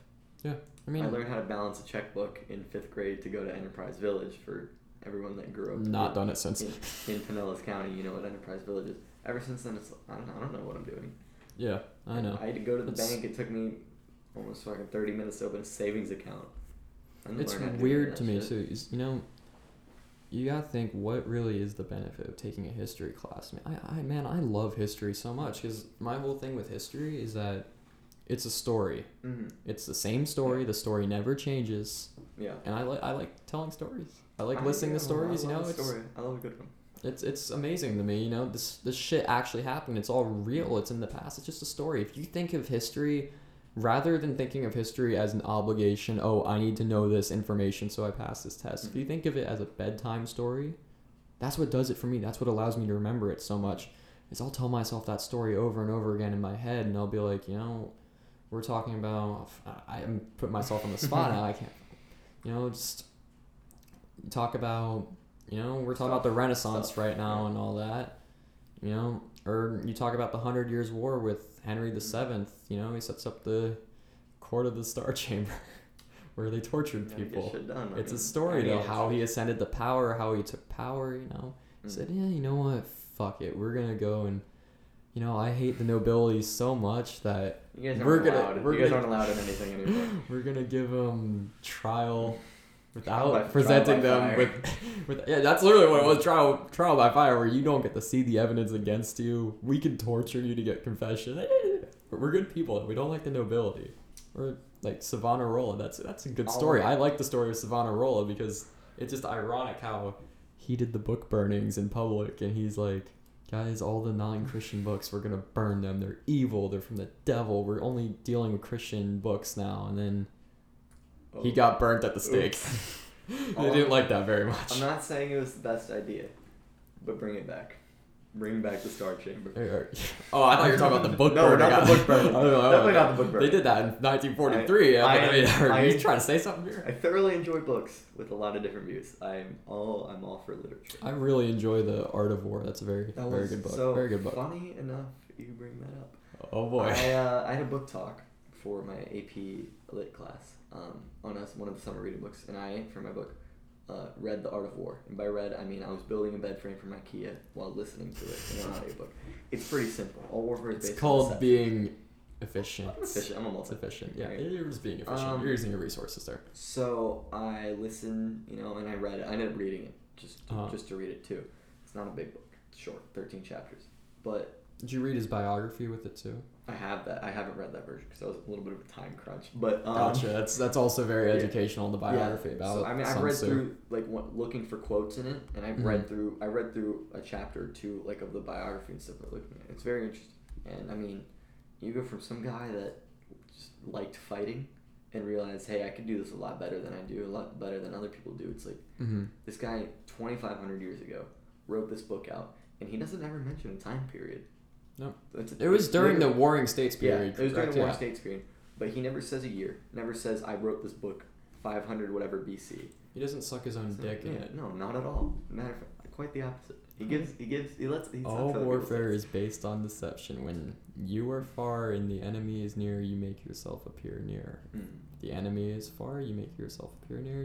The enemy is close, you make yourself look far away. It's all deception. It's amazing how you can apply that to almost every aspect of your life. That's the thing too. It's like you have this guy writing this book. I know damn well he didn't sit there and think, I'm gonna write this. Some guy in Wall Street can sell something to someone and use my quote as a part of his playbook in his head. He wrote that about a war. Yeah. But now we have people studying in classes. You can take a whole course on it in college. Yeah. Studying everything that Sun Tzu was talking about or allegedly talking about. Allegedly. I think that's the one thing I get out of that's history. That's what you can get out of history. That's a history textbook, and it's a business book. Yeah. You can use it for sports. You can use it for war. But it applies to a lot of life, which I like a lot about that. I enjoy that I got the opportunity to read that. That's the thing, going back to why I don't like English classes, those things, you can see those make sense to get interpretations from that and apply it to other parts of life. I'm not going to sit here and read Sir Gawain and the Green Knight and be like, yeah, it was him at the end. I knew that because I annotated and I knew the archetype. Sorry, Mr. They made the castle green because of this. It always sticks with me in that class. The one kid, I can't remember his name now, but Gavin. yeah. That was so funny. It was so funny when Miss Weaver was talking. I know he didn't write shouts this. Out. He did not write this so that we could study this in English. I don't think he was thinking about all this when he wrote it. What a guy. That made my year in that class, actually, when he said that. That was amazing. That's good. It's been a lot of good memories. I just don't deal with English classes. I don't like them.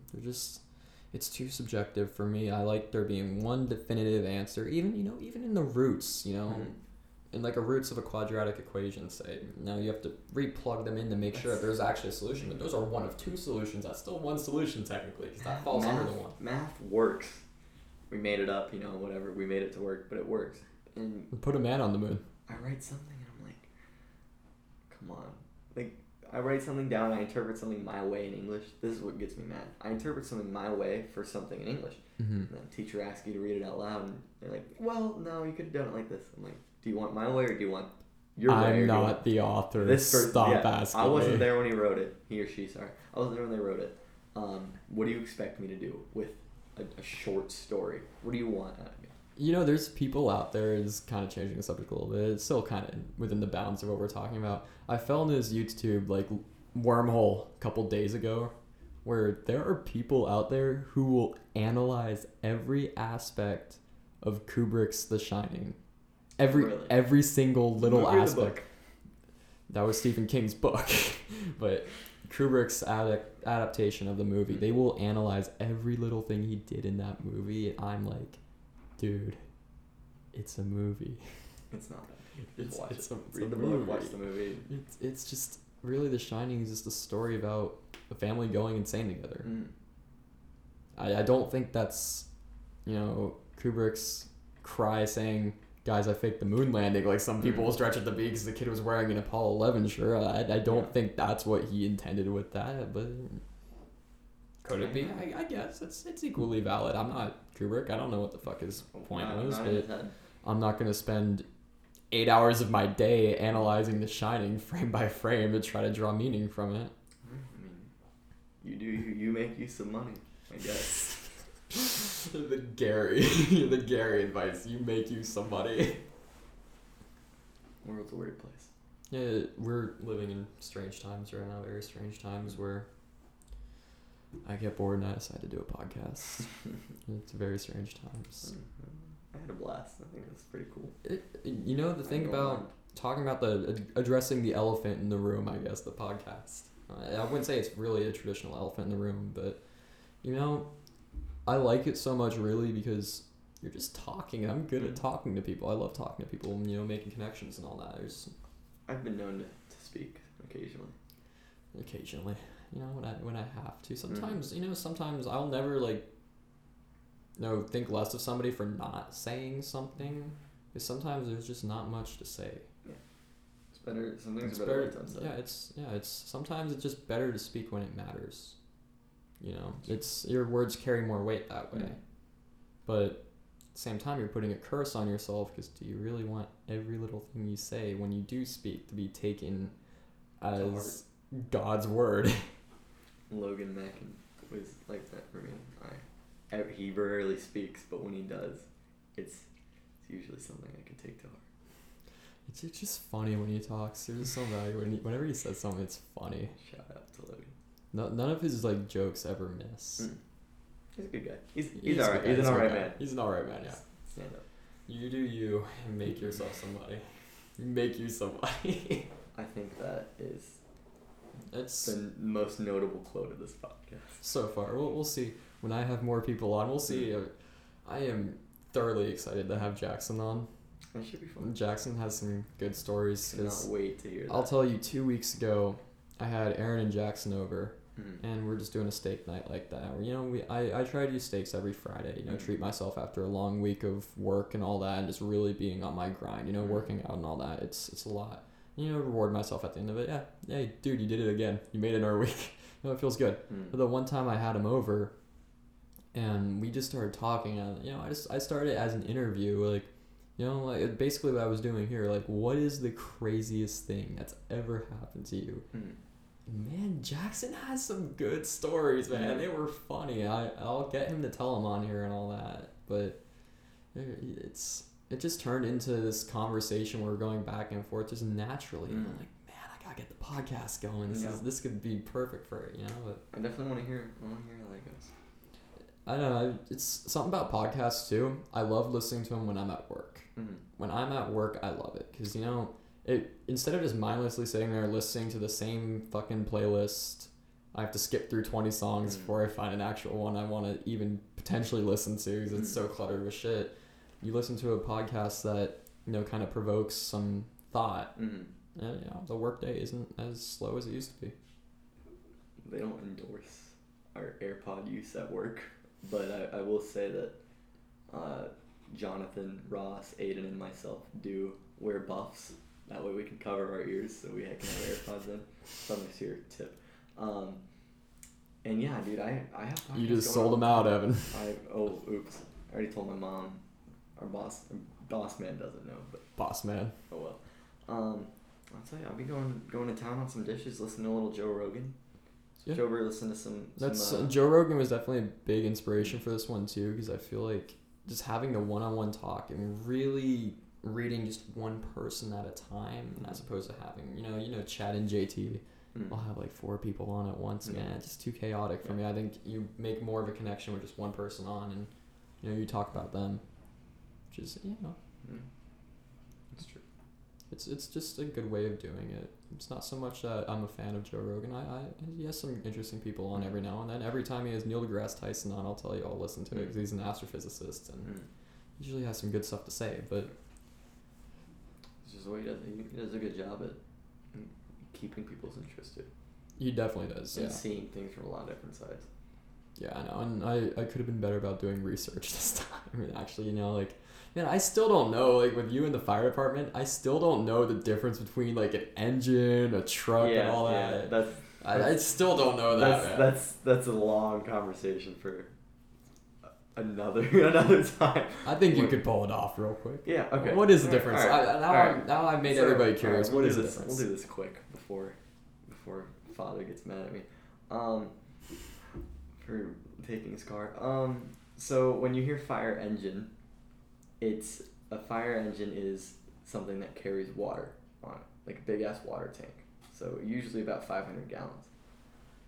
A fire truck is something without water, and it has the ladder that extends on the top. Is there an engine in it? No. And there is. that was just incredibly stupid. I apologize. That was just stupid. So the truck, if it's a true truck, there's no water on it. Just the ladder and then stuff that they need to pull down walls, axes, stuff like that to break down doors. If it has water, which some of them do have water tanks, they call them a quint. A quint. So that means that you can have your ladder up, and then you can be spraying water off the ladder because it has a water tank on it. So that's called a quint.